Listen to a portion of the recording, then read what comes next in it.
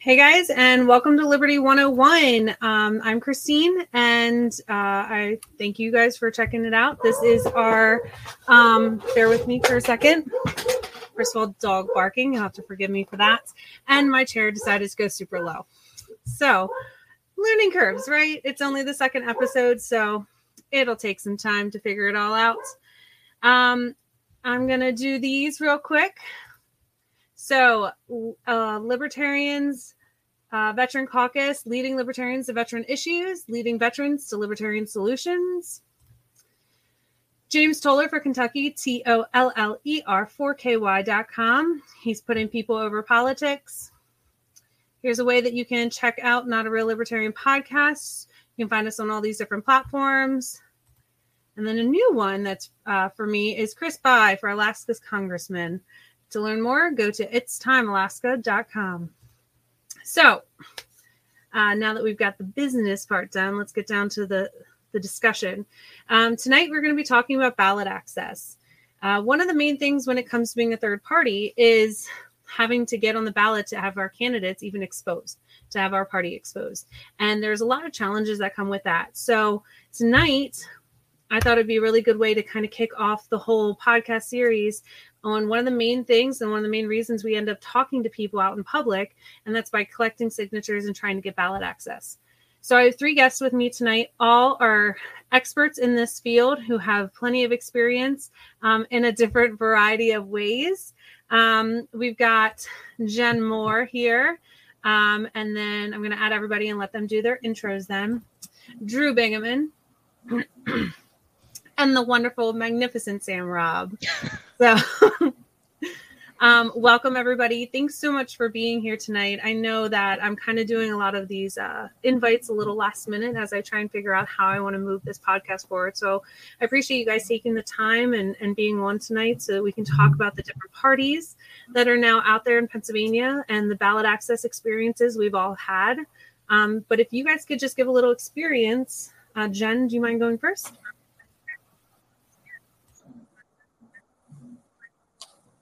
Yeah, no problem. Thanks, Christine, for having me.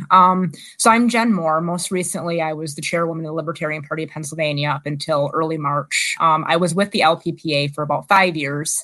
And in that time, I ran 2 statewide ballot access drives, as well as getting elected to local office myself and running 2 municipal drives, or helping with 2 municipal drives, where we elected about 225 libertarians. So we got really good at what we were doing.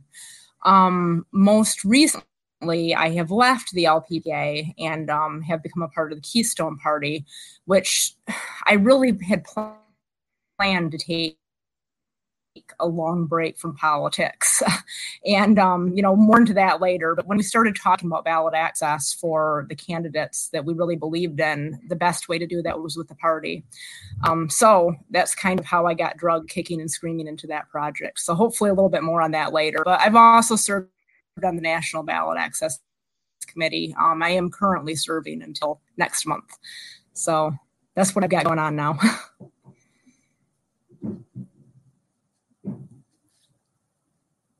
Are we frozen? I was muted. Drew. Guys, learning curve. Got to give it to me. Well, that's the whole point of tonight is ballot access is a learning curve. So, my name's Drew Bingaman. I, like Jennifer, I served as LPPA chairperson for 2 terms, and we did a lot of things. And it's I've been involved in the LP since 2013. It was the 2012 election that really pushed me over the edge to really stop complaining, get out from behind my keyboard and actually do something.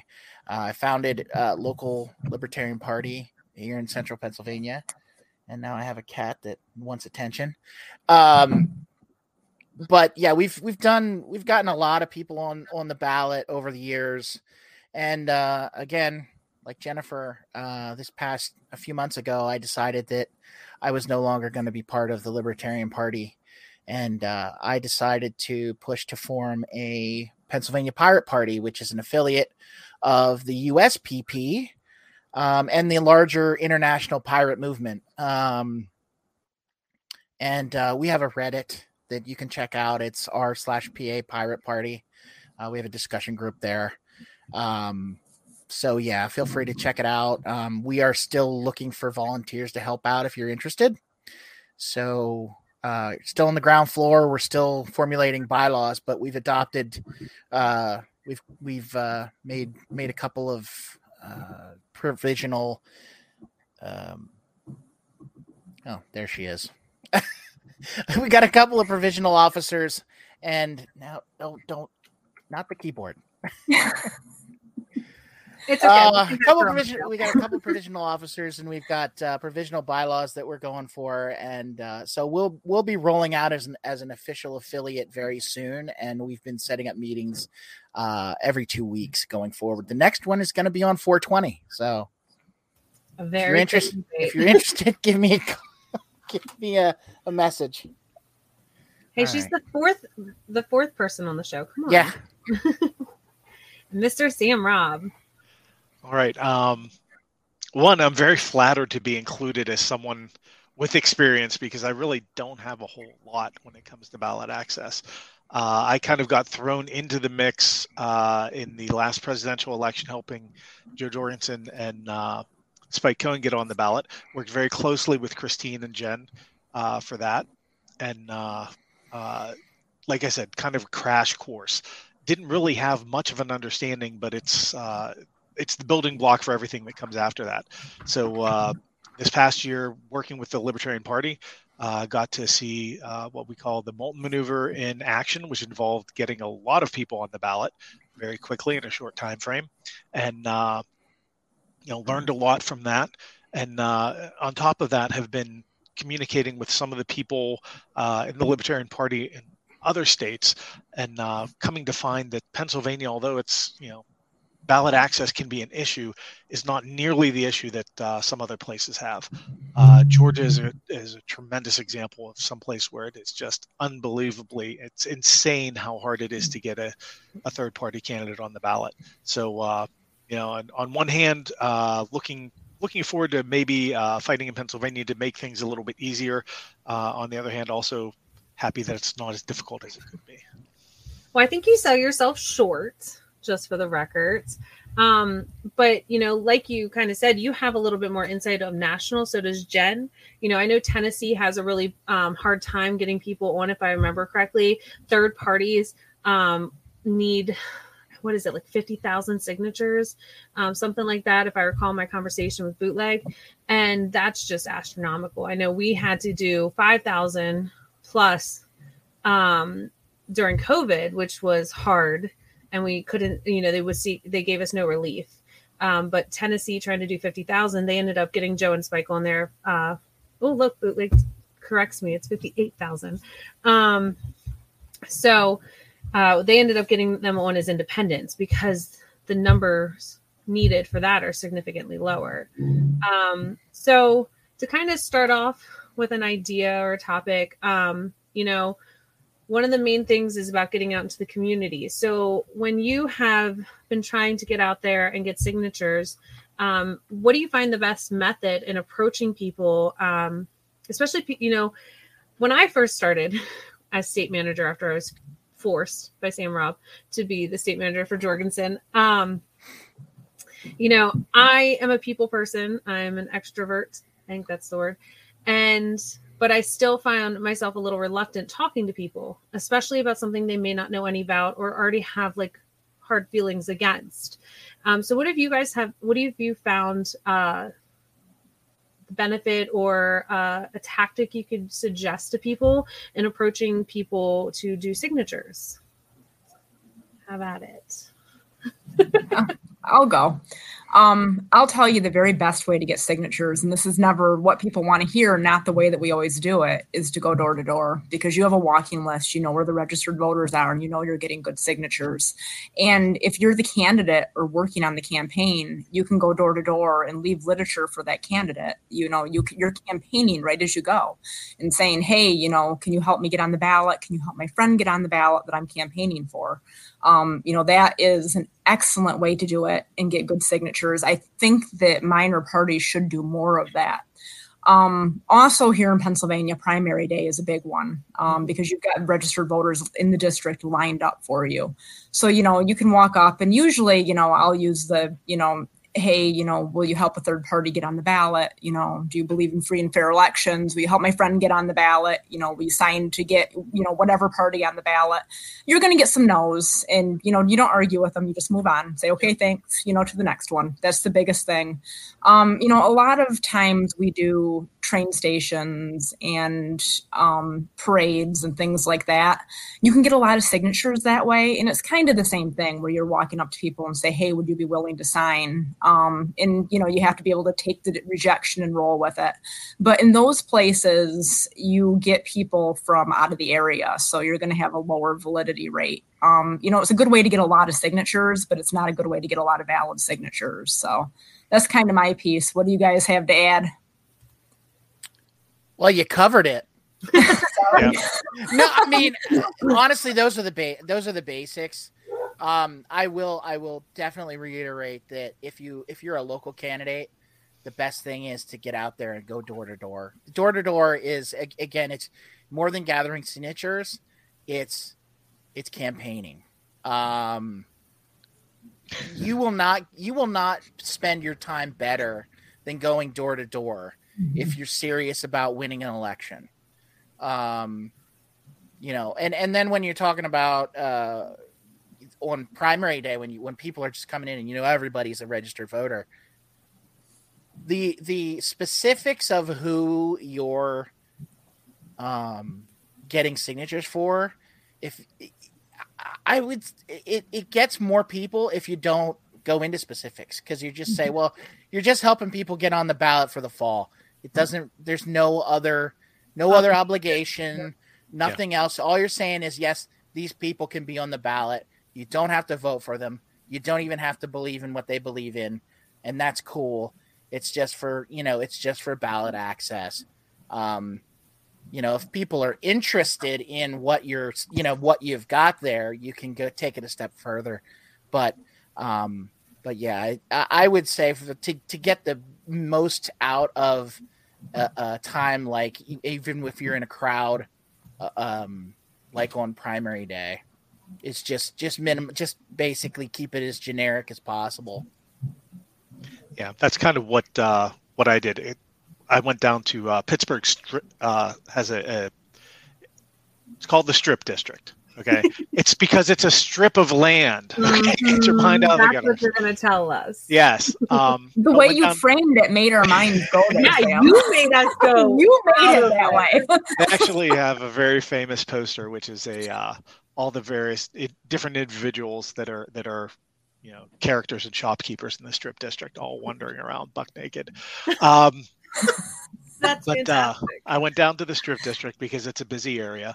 When we were collecting for Joe and Spike, wore a porcupine T-shirt that I had that I got from Proud Libertarian, and that would not over the top, but something so that people could see, right, the porcupine and kind of get an idea.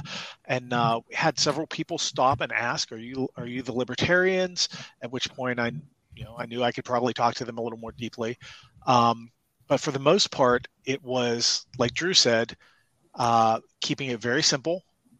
And, actually, it was Jen that was on the ballot as I think you were running as auditor in that race. Mm-hmm. So my go-to approach was, to walk up to somebody and say, hey, I'm trying to help my friend Jen Moore get on the ballot in November. Would you be willing to sign so that she could run in the election? And I'd say occasionally I got people who are like, well, who is she? What does she do? But for the most part, it's like, oh, you're helping your friend. That's awesome. Yeah. And I'd get a signature. So, I mean, like Drew said, keep it simple. This is what we're doing. Be able to handle the rejection, right? If somebody says no, say, okay, hey, thank you. Go on to the next person. Don't waste time with them. And occasionally you would run into somebody who was knowledgeable and who understood what you were doing and wanted to talk. And that was a great time to, point them at, hey, here's the, for the candidate or for the party, here's a sign up page. Here's a place to go. Do you know people out in your county or out in your area? Can I give you a number? You can get in touch with people. So it was wonderful. Yeah, I mean, these are all similar experiences that I've had. I found when I was campaigning for Joe and Spike, my husband and I set up at the local farmers market, and we were there every other weekend, same spot. They gave it to us for free. And I found kind of like what Drew was saying, just the basics. And I would be like, don't you think there should be more voices on the ballot? Like, you don't have to vote for them, but don't you just think that there should be more people allowed to be on the ballot? And that's all I'm trying to do. I'm trying to give, my friend Jen or, Joe or Spike, because, he's my friend. Name drop, as Tim would say. And, I'd be, saying, I'm just trying to help my friend get on the ballot, just like Drew said. And, we would get those kind of responses like you had, Sam, where it's like, oh, you're helping your friend. And it's just, and then I'd get the people who are like, everyone can have a voice on the ballot. And then you'd get those diehard Republicans or Democrats that are like, you're just taking votes. And it's like, okay, thanks. Have a good day. And like, although I did get a couple of people in different circumstances who are like, libertarians, are you going to be pulling votes away from, this is someone in a MAGA hat, right? You guys are all into weed and whatnot. You're going to be pulling votes away from Hillary Clinton. Oh, yes, we will. Yep. Absolutely. Yes. Yep. You sign here, sir. We will go ahead. I actually said that to people. They're like, you're just pulling votes from Republicans. I said, we're actually pulling a lot from the Democrats too. And then they would be like, oh, here, let me sign. And then the Democrats, they'd be like, oh, you're pulling from the Democrats because of your social issues. And I was like, oh no, we've got a lot of people from the Republican because of Pro 2A and taxes. And, we're getting a lot. And they would end up signing. I don't know if you guys saw the comment, but David Valente, who was on last week's show, had a really good suggestion too, that the DMV on a Saturday morning, because all those people are already mad at the government, they'll probably be likely to sign your petition as well. Did you guys ever get that person who was like, so Jen's your friend, who are the rest of these people? Are they your friends too? Yes, I have. They're all my friends except for this Joe Solosky guy. He's a little sketchy. That Dan Wasmer guy. I don't need him as attorney general. No. He would have been an excellent attorney general. Drew, did you ever do the friend thing? Oh my God, yeah. That's so. Now, one thing I didn't say in my intro is I got elected constable in 2017. So my petitioning over the last couple of years has been sort of minimized because I've been working on election day every 2 times a year. So, that the friend thing, I've gotten a lot of weird responses. And what I was going to say is it's good to know your area. Yes. So if you're, first thing you want to know is this a heavy Republican area? Is this a heavy Democrat area? So knowing that, then you can tailor your responses. Yeah, they're all my best friends. They're all my best friends. All my best friends. All of them. We all have a little powwow every Saturday. We play Hold'em and drink whiskey every Saturday. Yeah. Unless you're talking to a very religious non-drinking group, then we read the Bible every Saturday and drink milk. Hey, whatever works. You got to play it the right way to get to your audience, and that ultimately is kind of what I was getting at. Is just really knowing your audience and being able to play it however it's going to work to get you those signatures. Look at everybody here lying like a politician. I mean, the truth is none of those things are lies. I mean, we pull from both sides. That's true. The Libertarian Party and everybody that's a third party, honestly, pulls from both sides. I mean, you're gonna do that, and most voters are independents. Yeah, and some of us, some people are going to be going for people that don't normally even vote, and to get more votes out there. There's people that go and do voter registration drives, and at the same time, once you get those people registered, if you're the guy that's registering those people, those people will vote for you. So, I think a lot of times the whole pulling from one side or the other thing is just kind of ridiculous, because really the people that I've talked to that aren't, hardcore libertarians or devoted Greens, or, really, I've been with the Constitution Party since it was founded.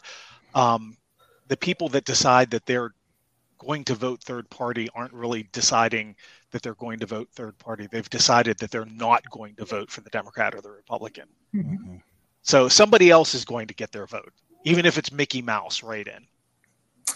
When I ran for auditor general, I had over 200,000 votes, and like 230 or so. And I think that there were like 46,000 registered libertarians. So that it wasn't just registered libertarians out there voting. There's people fed up, with the other options. So it was highlighted in one of these comments. Let me see if I can find it, because I want to address this, and I can't find it now because that's the way this works. Anyway, someone had mentioned about how there's a variety of people. Here it is.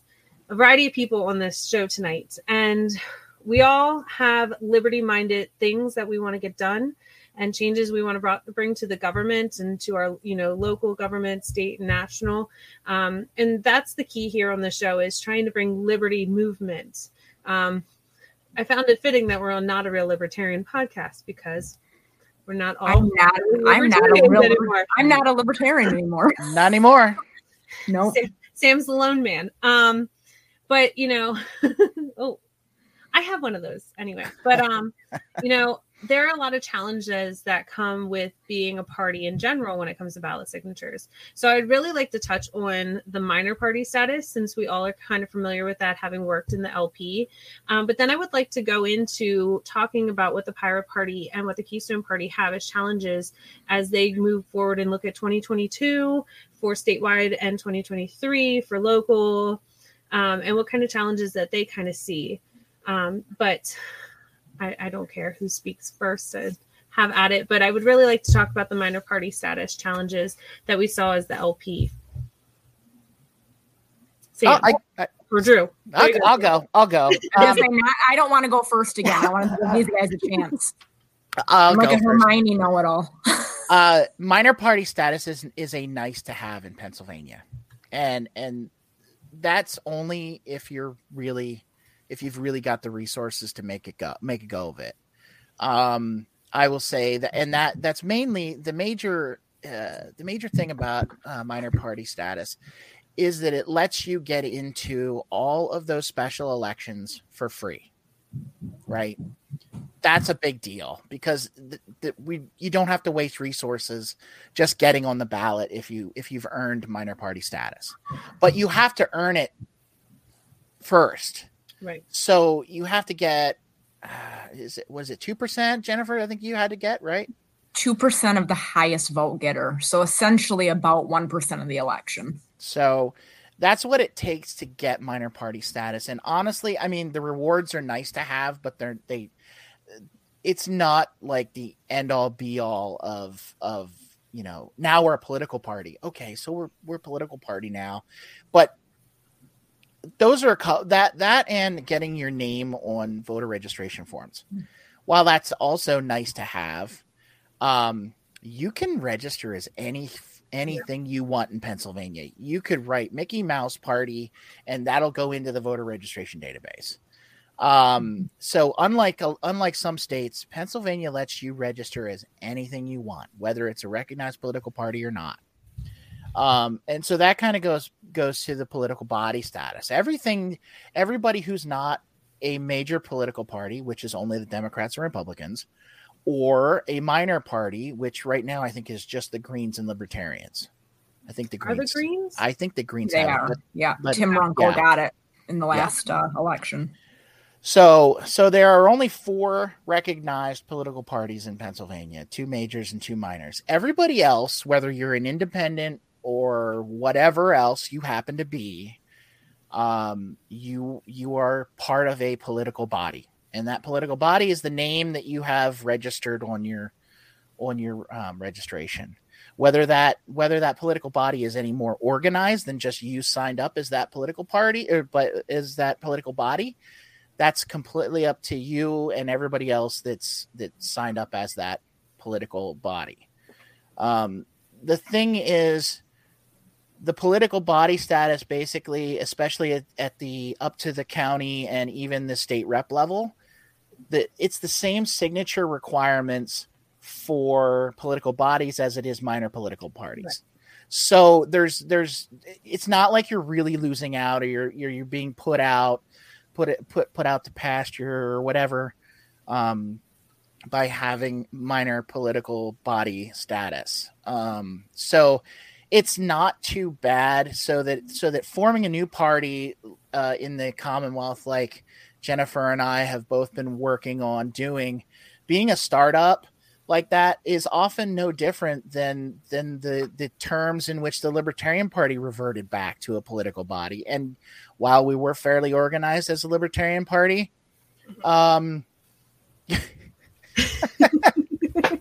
there are quite a few actual registered pirates out in the western part of Pennsylvania, and I might be hitting them up soon. Yeah, like half in the state are out there. I helped most of them, yeah. At one point. I hope to be changing that soon, but yeah, I think being a political body isn't a huge disadvantage. And I've known over my experiences that the changes are mostly just minor changes on a form. Although one thing I do want to bring up, though, Drew, which is for me coming into this, trying to suss out the difference between nomination petitions and nomination papers, and what a political body is and what a political party is, and what's a minor political party, and how does this all work, and why do there are, just talking about getting someone on the ballot, there's a lot of, I's to dot, T's to cross, things to do right. For love of all that is holy, do not print out your nominating papers if you're a minor political body. Is it nomination petitions? I can never remember. It's papers, nomination papers.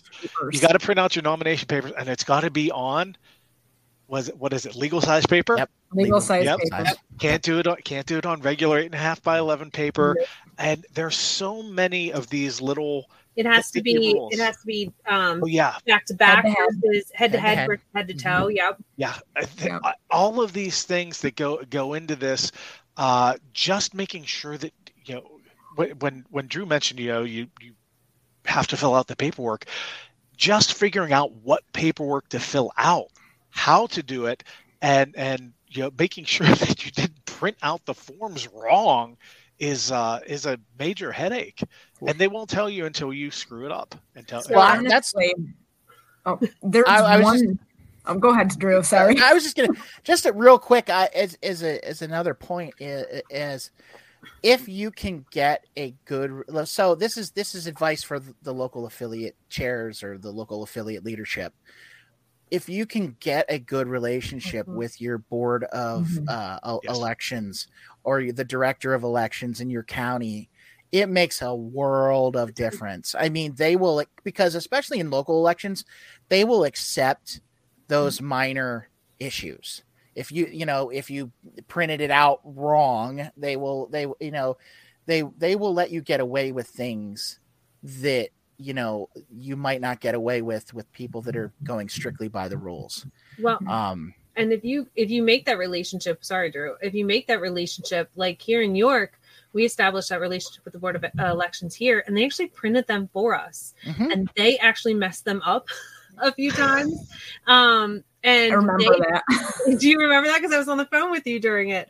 And I was like, no, you have to go back. They're wrong. It has to be head to head. It can't be head to toe. That's illegal. It has to be a minor party, not political party and stuff like that. And they actually kept doing it until they got it right. And they actually thanked me because they hadn't been given that experience of dealing with that paperwork, that they actually kept a copy for themselves so that they can make more copies to have on hand.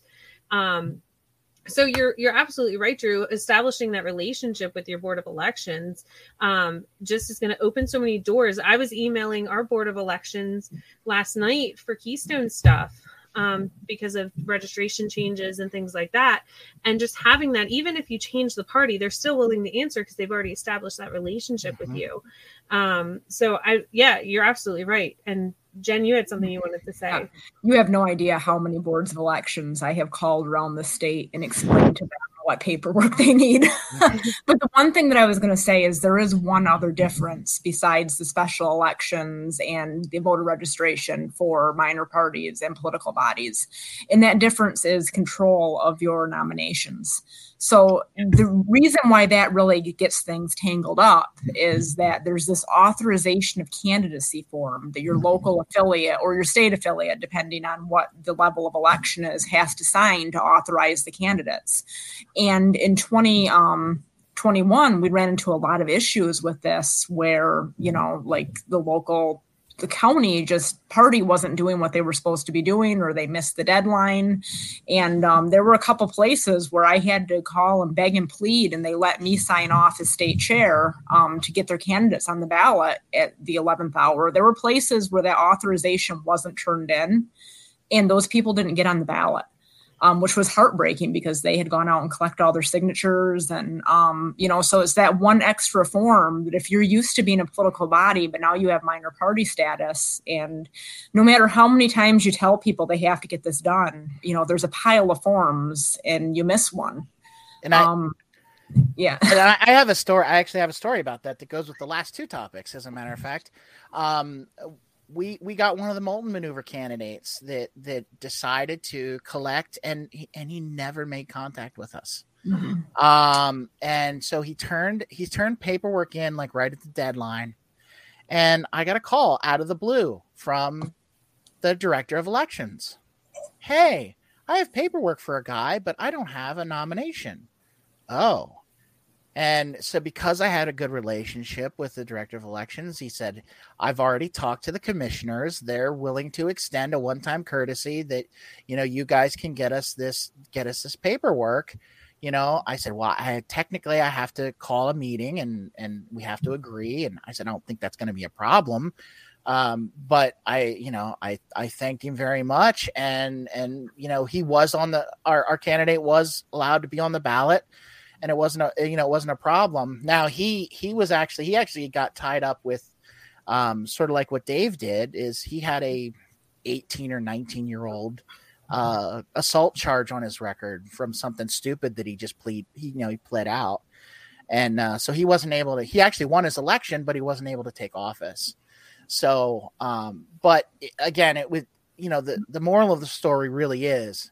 If you are friendly, if you get a relationship with the board of elections, that they know who, and they know who to contact, that there are things that they will very much be willing to work with you on, especially at the local level. It doesn't take much. It doesn't. Like you said, Drew, just being friendly. Yep. To piggyback, since Drew brought up my husband, the reason why the show started a little late tonight is I had put my letter of interest in for my husband's seat on the borough council, which he was not able to fill. They shockingly decided to appoint a gentleman who I believe used to be on the council. But let's just say that it's your standard typical person who gets appointed without, casting any assumptions of race and gender and age. So I would have been the youngest person on that council. Anyway, and now I think he's one of the older ones. But anyway, but the Board of Elections helped us with a bunch of things. I know we're dealing with a lot of challenges as we're trying to get people on for 2022. Jen, do you want to talk about those? Sure. So like I said, the plan after stepping down from the LPPA was to take a very long and well-deserved break. And, we had this problem of, our good friends and the candidates we really believed in were not chosen to be the candidates for the LPPA for governor and lieutenant governor. Candidates were actually. Yeah, instead the convention chose to put to do none of the above. So, the discussion began of them running as independents, and we started thinking about it. And it's like, as an independent, you don't have the ability to stack petitions. And what that means is that anyone who's running for state rep, state senate, U.S. Congress, their signatures count towards the statewide signatures. So we had at least 5 people who wanted to run for state rep to help these guys out. And so the more we got to thinking about it, the more it seemed like it was a good idea to form a political body so that everybody could run under the same name. And surprisingly, the most difficult part of all of this was the name. We had 4 different names picked out. We had to make sure that that there was nothing else. I mean, even Keystone, there's a party in Manitoba, but anything that you've thought of has come up before. Or it already has, some kind of nasty meaning that we don't want. Or it's just not very exciting, right? So it's one of those things where, we had such an it started with a group of about 15 of us, and there's been more that have come in droves since, but, and for me, it was I just really don't want to do this right now. I even tried to leave the chats, and they pulled me back in. Tried to give me chair. I tried to make her chair. I'm still not admitting that I'm chair. I'm chair until after the primary, and then we will readdress it. Provisional. Right. Interim. Saying that word, yeah. Provisional. Yeah.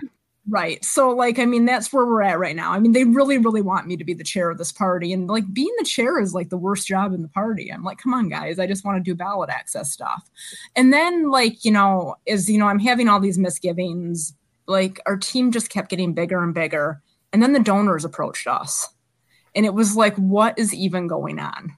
What is even going on right now? There's just so many people on this team that a lot of people around the nation believe in. And, we've had people from other states. Right now, we've got a candidate recruiter who's done amazing work.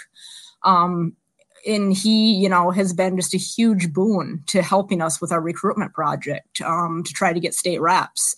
And I'm not going to go too much into detail on that, but I think it'll be very obvious very soon, some of the things that we're doing, because that ramped up, today. So, but it's been a lot to get the paperwork done. You really have to know what you're doing. You got to start out with, the incorporation forms, and then you have to fill out tax documents, and then you have to, register to be a party, and then you have to get bank accounts and bylaws and, all these things. But, one of the other things that's comforting about this is the fact that we have a lot of lessons learned from our previous political activism, right? We know what we don't want to ever tolerate again and what we don't want to deal with, and we know what worked well. So in going into this, when we're looking at platforms, when we're looking at bylaws, when people try to tell me they're making a motion and I tell them where to take their Roberts rules and stick it. It's we're not doing Roberts, guys. We're not doing it. I'm never doing that again. I've had that experience and we're done.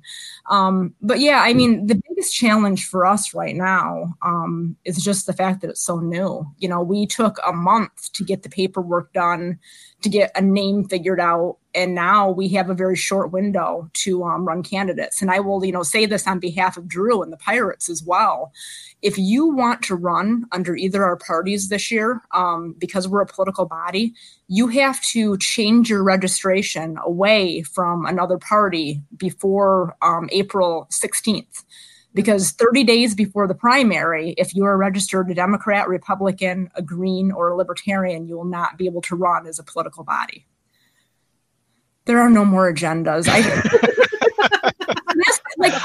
don't understand what the agenda fetish was. What were they doing with these agendas? So I found a pile of to give context, everybody when I was chair started harassing me for the agenda literally 2 days after the meeting. And I'm guys, nobody gives me their motions until the last minute anyway. They all send them to me at midnight at the deadline. So I actually found a pile of agendas in my laptop bag, and I had a beautiful bonfire with them. Yeah. And so everybody's already starting with and this is why I don't want to be chair, because I don't want to make agendas. We're going to have an agenda committee. I heard that that's a thing now. Apparently that's a thing, but committees, right? But anyway, can I mention something? There was a question that scrolled by, and I'm looking from Stephen, right, about nominations before the paperwork, and one of the things that, particularly when you were talking about how you had to get things spun up for Keystone, and I'm sure for the Pirate Party, we've had to do that for the Libertarian Party as well. So in some respect, all of that we're all from Pennsylvania, right? Right. So if you're from Illinois, it could be different. It could be entirely different. We know from Tennessee is going to be vastly different. These rules can change from state to state. Even I guess in some states from county to county. So really, there's going back to what Drew had said. Making a relationship, building a relationship with your local election board or your parish election board or whatever it's called is really critical, because they're the ones that are going to help you navigate through all of this. Hopefully, if you bring in the chocolate chip cookies and a little Starbucks frappe or whatever, to sit and chat for a little bit, ask them how the kids are doing, and then get into what do we need to do for our paperwork here? Yeah. Yes, exactly. Firm up a little bit. They gave me wrong information when I ran in 2017, and then they came to court and testified on my behalf when I was challenged, and the judge gave me more time. So, even your Board of Elections can steer you wrong. So it's good if you have somebody with experience that you can reach out to. They don't mean to, but it's complicated stuff. And that's one of the reasons why you need to run local candidates, so you can have so you can expose your local Board of Elections to just going through the paperwork. And sometimes they spend 3 or 4 days going back and forth with the Department of State, and before they come back with an answer for you. But I mean, most everybody that I have ever dealt with at the Board of Elections, they're trying to do the right thing. I know I've heard stories here and there. It's all been second and third hand to me, but I personally have never had a real negative experience. Other than, sometimes the information that you get from them is not correct. I mean, that happens. Yeah. And again, it's because they don't have the experience. So, and just to jump in there a little bit about the Pirate Party, it was my intention from the get-go to really not look at elections this year, because I knew the timeline was going to be ridiculous. And that's, again, going back to having experience in these things. And my goal was to be looking for candidates for local offices next year. Which is smart. It's absolutely that's smart. We obviously didn't have people coming to us saying we still want to run this year, despite that, which is where you guys ended up with Keystone, is you have people that were ready to run this year. So when the LP kind of pushed away 2 candidates who had been actively campaigning for 16 months, they just were like, we have built so many, we built up so much support from across the aisles that it would be foolish to not continue this run. And, we that was what happened. They're excellent candidates. Yeah. I wanted to touch on 2 things. Drew, I actually had a really bad experience during the Jo Jorgensen campaign with our Board of Elections, like a really bad experience. They refused to give me a lot of voter registration forms to try and get people registered. They refused to answer a bunch of questions. And so I had a really bad impression on our Board of Elections. But then came 2021 and we're doing local runs. They had actually replaced the director of the Board of Elections, and he is still there, and he's phenomenal. And they were just much more helpful. And then I believe they actually did a training. Yeah, it was on the day of your turn in for ballots, which is it sure was. It sure was. It was poor planning. Your Board of Election is going to be closed. Jen, what do I do? Yeah, it was the August turn-in date for local election paperwork. So that was poor planning on their part. But I will say that educational meeting that they were doing, the training, was about third parties. It was about paperwork. It wasn't all about third parties, but it included it so that they could educate people, because the LPPA was rising, and then there was other parties like Greens and Constitution and stuff that are getting more footing.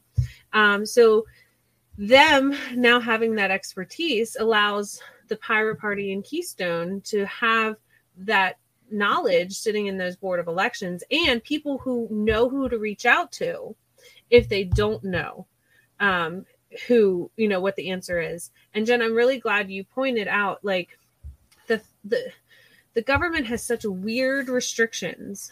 Mm-hmm. A minor party, like, they can nominate at any point. It doesn't matter whenever, but being a political body, the people have to change their registration 30 days before the primary, which just from, it can be to independent or to just a random other, but they can't be Republican, Democrat, Libertarian, or Green, those with minor and major party status. So it does. And Drew, you're very smart. And I imagine had you had a governor candidate, you would have been pursuing a 2022 race. But, so realizing that and not focusing on it because of the time crunch. I mean, we're making calls throughout the whole day. I'm literally running errands for the PTO, running errands for my family, coming home, making calls, making dinner. Like week, I'm just very thankful I only had to work one day this week. I spent all weekend I spent organizing voter data from the Sure database. Like, I spent all weekend putting together spreadsheets, which all of you guys know me. I love my ballot access spreadsheet. So I was just like, I was happy. I was like really happy working a political project for the first time in a long time. It felt good. I'm not going to lie. I'm sitting here going, Jen's really excited about this conversation. Drew and Sam are really engaged. I'm loving it. And I'm like, all these people probably think this is boring. And because ballot access is not some exciting thing, but it's a mandatory thing. It's a requirement to be in the political world. And whether you like it or not, or you think it's exciting or boring, it's stuff that we have to address.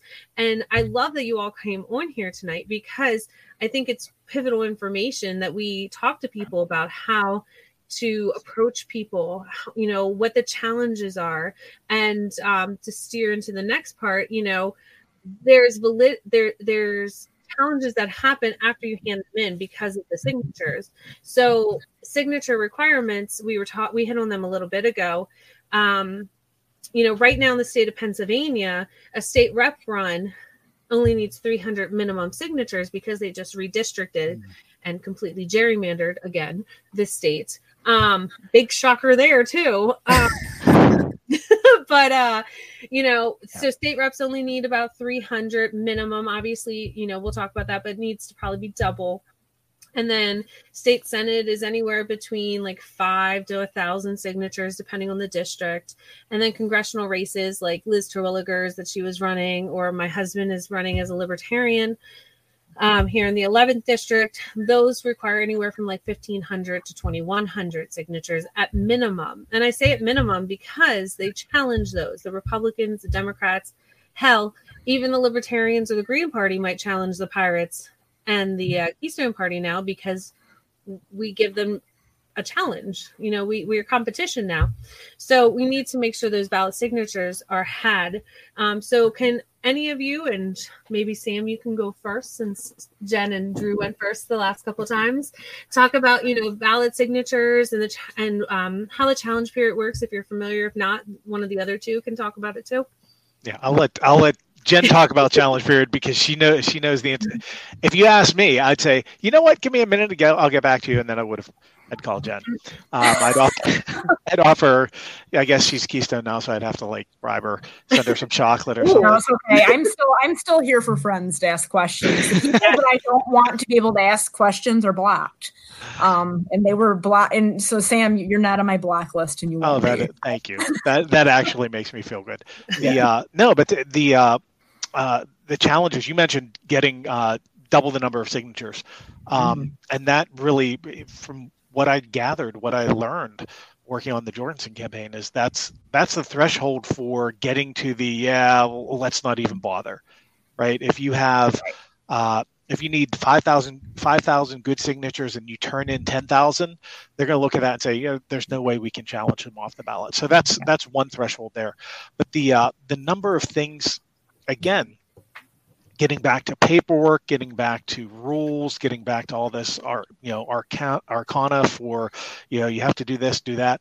One of the things that threw me was for the when you're out petitioning and you're getting people to sign your petitions, your nomination papers, they've got to sign their name. They have to put their, I forget their phone number or their zip code or whatever. And then they have to put their voting district.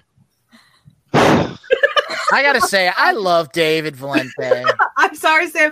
I did not mean to interrupt you. You were very eloquently speaking. I just needed to show that. No. This is 100% accurate. This is fine. I preached once at a rescue mission where I was having a good time. I was deep in my message. I was really passionate, and the guy sitting on the front row in front of me took off his socks and started slathering Brute on his feet. It was a little bit distracting, but sometimes these things happen. In other words, he's a paid petitioner. Probably, yes. You can talk about the ins and outs there. That's a Jennifer thing. The paid petitioner, wrangling those guys. I expect I'm going to have to do it again this year with Keystone, and that's okay. But yeah, they're a special bunch. Yeah. What I would say is when we're talking about numbers and percentage over, it really depends on how you collected those signatures. That's really the key. If you collected every one of your signatures on primary day, there is a super high validity rate in those. Yeah. Now, obviously, you can look them over and see, okay, well, this one's a mistake and that one's going to get crossed out. You can be at like 25 or 30% over and be in a super safe zone because every one of those people is a registered voter and there's no major mistakes. If you've already crossed out the ones that were already clearly bad signatures, and this also goes to experience of learning what is a bad signature, what is a good signature, what's going to fly, what isn't going to fly, which is a whole other thing. And, Sam, you use the word arcana, and it really is that kind of a thing. Mm-hmm. It is the rules are, some of them are very ridiculous. Other ones that have been fought out in court have been, shown that, yeah, it doesn't matter whether they put their signature in the print box or whether they put their, if they flip-flop those things, it's still valid. The intent was there. Whether the township versus the actual city that they live in, that's another thing that people screw up all the time because they want your political township, your actual, not your U.S. Postal Service mailing address. Correct. Everybody starts going with that, and that's But if you're collecting on primary day, your overage number can be a lot lower and still be very safe. Yeah. If you're collecting door to door, if you're pretty confident in the people that you're using a walking list and you're getting people, like if you're getting the person that's registered at that address, and then maybe you get a couple more people that say, oh, I'm registered. Okay. Well, those people might be questionable. And at that point you can go into signature validation to see if they're going to be good. If you're out on the street or if you're at a public gathering, your signature validity is going to be a lot lower, and so is your signature validity is going to be a lot lower when you go with paid petitioners. I mean, obviously Jen can talk about that more, but it depends on how they're managed, Drew. I mean, that really is people don't realize how much of a management job it really is, and that you have to have that skill set. That's one thing I can't stress enough. Do you mean like how they're managed, like that really horrible paid petitioner who tried to run for governor of the LPPA? Oh, he actually worked for me in 2020, and he failed to show up about 4 times to come and get his petitions.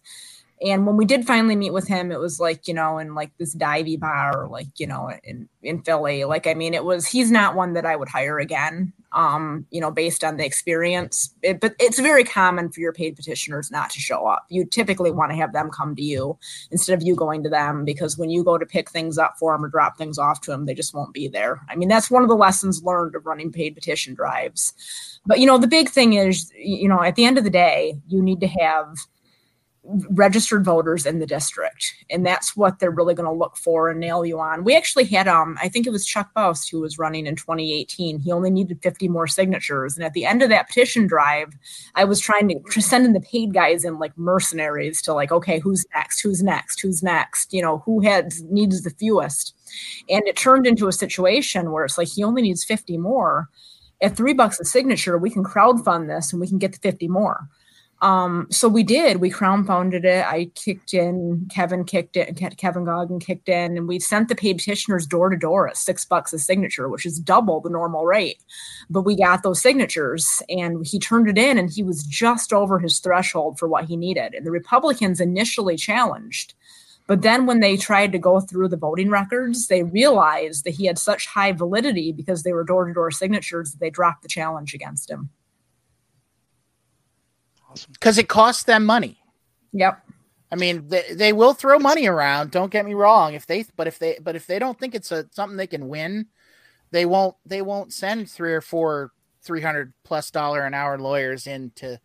Isn't there a fee per challenge as well? I seem to recall that, Jen. Maybe. When I was challenged in my municipal election, it was only like a few $100s for my lawyer and fees and everything. It wasn't too bad, but he was local. And, when you get into like the big races, when you're in an even year, it can get really insane. Like, I mean, there was one point where we had a congressional candidate who was challenged, and the judge compelled him to participate and go to the Board of Elections in each county and sit with the Republicans while they disproved his signatures with counsel. Like, what minor party candidate has money to, have their lawyer with them for a week and take a week off work? I mean, that's one of the ways that they shut us out. And that's one of the things we didn't really touch on here is the fact that, I'm getting off the rails here, but minor party candidates and political body candidates need a magnitude more signatures than the major parties do. Our barriers are much, much higher. I mean, even in my little township race, if I would have been a Democrat or Republican, I would have needed 10. I needed 46. So I went out and got 100. But these races where we need 5,000, they need, 1,000. I mean, that's just, that's the reality of this. Somewhere where a Democrat Republican needs 10, they might need 110. And then on top of it, we just don't have the resources to, fight things like going to court for a week or sitting with counsel for a week at the Board of Elections to, go through stuff. I mean, that candidate had to drop off the ballot because he really didn't have a choice. He didn't have $10,000 in a week off work. Ballot access is such a big deal. I mean, people talk about how, we don't have the resources. They don't see us in the media. Ballot access drains our resources to the point that there's not a lot left for our campaigns because it's so expensive and so time consuming and just takes so much out of us that before we can even hit the ground campaigning, we have to do all this extra legwork that the major parties don't see. And I'm convinced that's by design. I am too. There's no question. Oh, for sure. It is to keep people out. It is to raise a bar. There are some states around the country where you only have to have like $500 in a bank account and then fill out a basic registration form, and you've got ballot access. I mean, and it proves, the argument always is well, the ballot's going to get crowded. Really? I think the Moulton maneuver proved that the ballot is not crowded already. So let's just talk about the Republican and Democrat primaries. How many Republicans are going to be on the ballot for the Republican primary this time around in Pennsylvania? Yeah, I think for the gubernatorial race, I think it's like 10 people. I mean, if they can have 10 people run for the Republican nomination, I think we can have 5 people on to give people 5 options for the general election. I mean, that's and I think what they're afraid of is what Jen alluded to, earlier when she was talking about her numbers from when she ran for auditor, right? There's 46,000 registered libertarians in Pennsylvania. She got, 5 times as many votes as that, 5 or 6 times as many votes. There are people out there that they'll see, hey, Republicans, I'm tired of them. Democrats, I'm tired of them. There's another name on the ballot. I'll take that. Give me option C. I'll go ahead and take that. They told me always fill out C if you don't know what the answer is on the multiple choice quizzes. That's what they're afraid of. As an election official, I see that every election. I see that. Those people that come in and go, I hate both of these people, and, I don't know, I stay pretty, I stay pretty neutral when I'm in my role as constable, but I'm just, why aren't there more people on the ballot? Well, because, it's not easy to get on the ballot, and there's fees, and there's paperwork, and there's challenges, and there's, but I see that all the time where people come in and go, I don't want to vote for either of these people, when it's just a Republican and a Democrat. Until someone gets involved. Like I said, I had no idea what goes into simply getting your name on that piece of paper so that you can be a candidate, and just even to just be recognized as a candidate. I mean, right now we've got, Keystone's got people out there, Libertarian Party's got people out there, Greens and Constitution and Pirate, some Pirate Party people. As far as the state of Pennsylvania is concerned, they're just random yahoos until those papers get turned in, right? Mm-hmm. They're not candidates. They're you run as a candidate. You say that you're a candidate. You go out there and you do. You be as positive as you can be, but until those signatures are turned in, you make it through the challenge period, the week or 2 weeks, 7 days. Clear. 7 days to get clear. 7 days of stress week. Then you don't know whether you're going to be on the ballot or not. Yeah. I'm telling you, those challenges were the hardest part for me, as a minor party activist, because I've took every one of them personally. Like, I can let a lot roll off my shoulder. I've had a lot of people treat me very terribly, and I just really don't care about that. But like the court challenges for our candidates who went out and collected hundreds of signatures, and the ones that lose the ballot because of it, every time I lost sleep over it. I mean, that is the stuff that, that really kept me up at night, and I took personally. How many did Liz lose? No, she was only she was like less than 20 short. I thought it was like 20. It's heartbreaking. And she herself collected like 900 to 1,000 or something. She collected like 2,000 signatures in a pandemic, and they challenged her off the ballot, and she was one of our best candidates. I would have rather had Liz on the ballot than me. Well, that goes back to the whole thing about them. They'll find any way to push these other candidates out. We basically had a local Republican chair, blackmail one of our candidates off of the ballot. Yeah. Yeah, you guys did. And I was ready to, I wanted him to tell her to pound sand, and then we would just take it to the media and go full bore out and expose her for what she really is. And she's she was doing nothing but bullying because she didn't like a picture that was taken and that was posted on his campaign page. It's really disgusting how dirty the Republicans and Democrats will go in pushing third party challengers out. They'll come and send blonde women to lure away your petitioners. I saw it in Congressional District 1. I mean, it was campaign staff from the sitting congressmen that came and got our petitioners and lured them off to the bar. And then as soon as the campaign period was over, they disappeared. And then we saw, pictures of them with him on the campaign trail. So it was very obvious what had happened. So, if she comes up and starts talking to you while you're petitioning, she might not be interested in you guys. Shocking, I know, yes. I want to thank you guys for being on. I'm going to open it up. If anyone has any final thoughts or plugs or anything like that, feel free to do that. And then I will close out the show. Sure. I just want to, tell everybody, come run with Joe. As I was saying earlier, if you are part of a party, you would need to change your registration. But independents and such, we can continue recruiting right up until August 1st, and we intend to.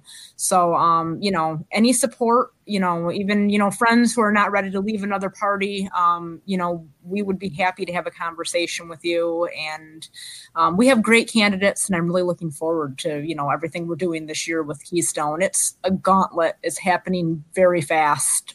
We're all working very hard, but I think we're going to have some great results because we have so much knowledge in our group. So looking forward to it. And please, if you're thinking about a run, please come and talk to us, because that's what we need right now as candidates.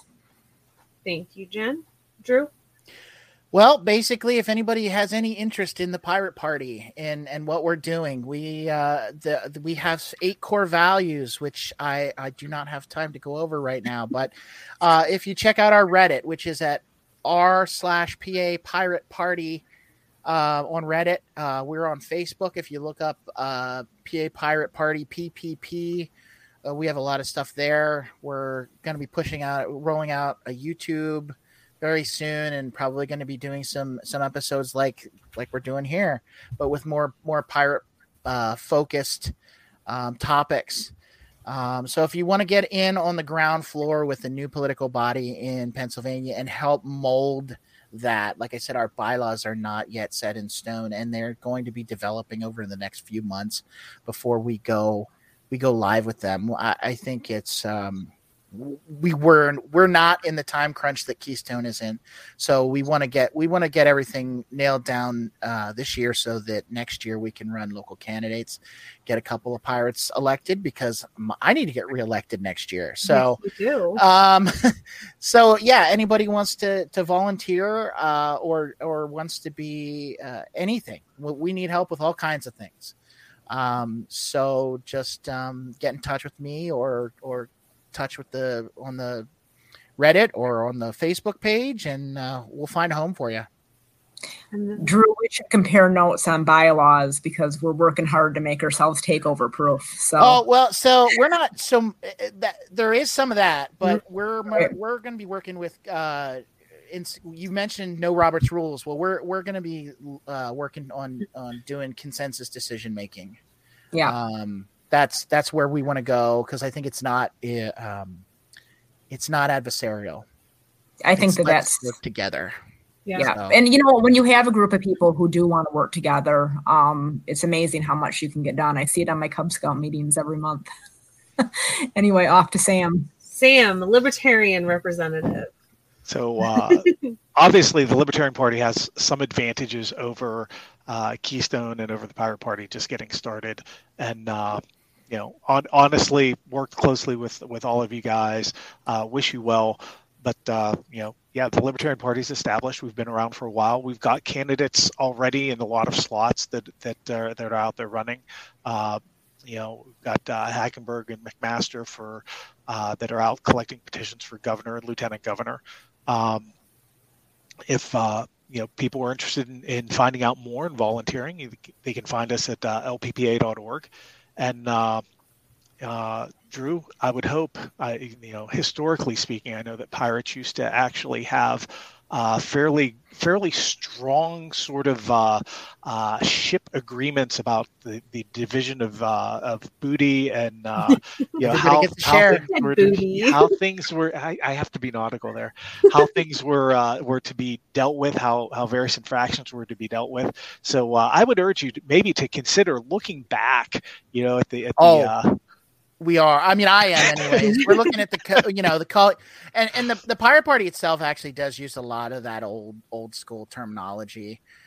Chairman is generally referred to as captain, and then vice chair is XO.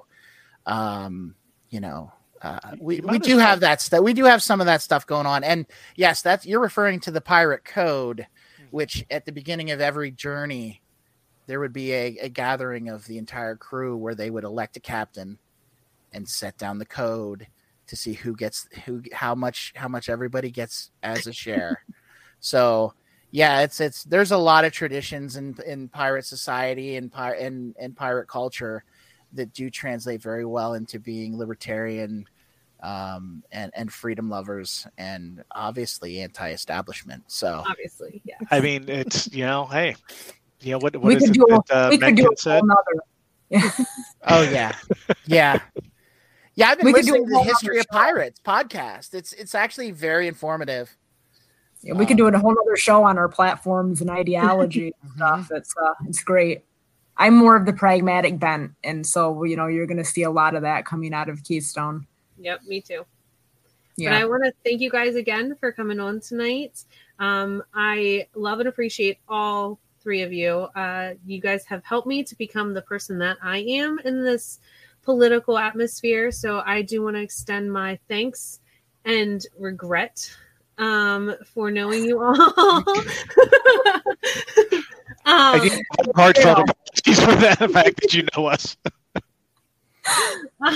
But again, thank you guys for coming on, and I appreciate you all more than I could probably ever say. So I'm gonna say goodnight to you guys. You're welcome to hang out if you'd like to talk. I know, Jen, you've got to get your little ones to bed. So we're reading The Prisoner of Azkaban, so I got to get back to the Harry Potter. So very important. Priorities. Yes, priorities. Well, that was it, guys. I know it wasn't super exciting. I know that it wasn't as entertaining as probably the last one or future ones or anything like that. But I appreciate those that hung out with us. I hope it was informative, and it'll help you get your parties, whether it be Keystone Pirate, Green, Constitution, Libertarian, whatever it is, give you that information you need to get on the ballot, to get your candidates on the ballot. Because the way that we bring down the duopoly is by being educated. And that's what I tried to do here tonight. That's what this podcast is here to do, is to introduce you back to the basics of the Liberty Movement. And the Liberty Movement is so much more than one party. As we saw here tonight, we have three parties that are willing and able and inspired to step up to run candidates locally, statewide, and to work with other parties in helping to spread that Liberty Movement message. So thank you so much for joining us. As always, I'm Christine, and you can follow me on TikTok, Instagram, Facebook. There's a bunch of different ways. But thank you for joining us, and have a good night.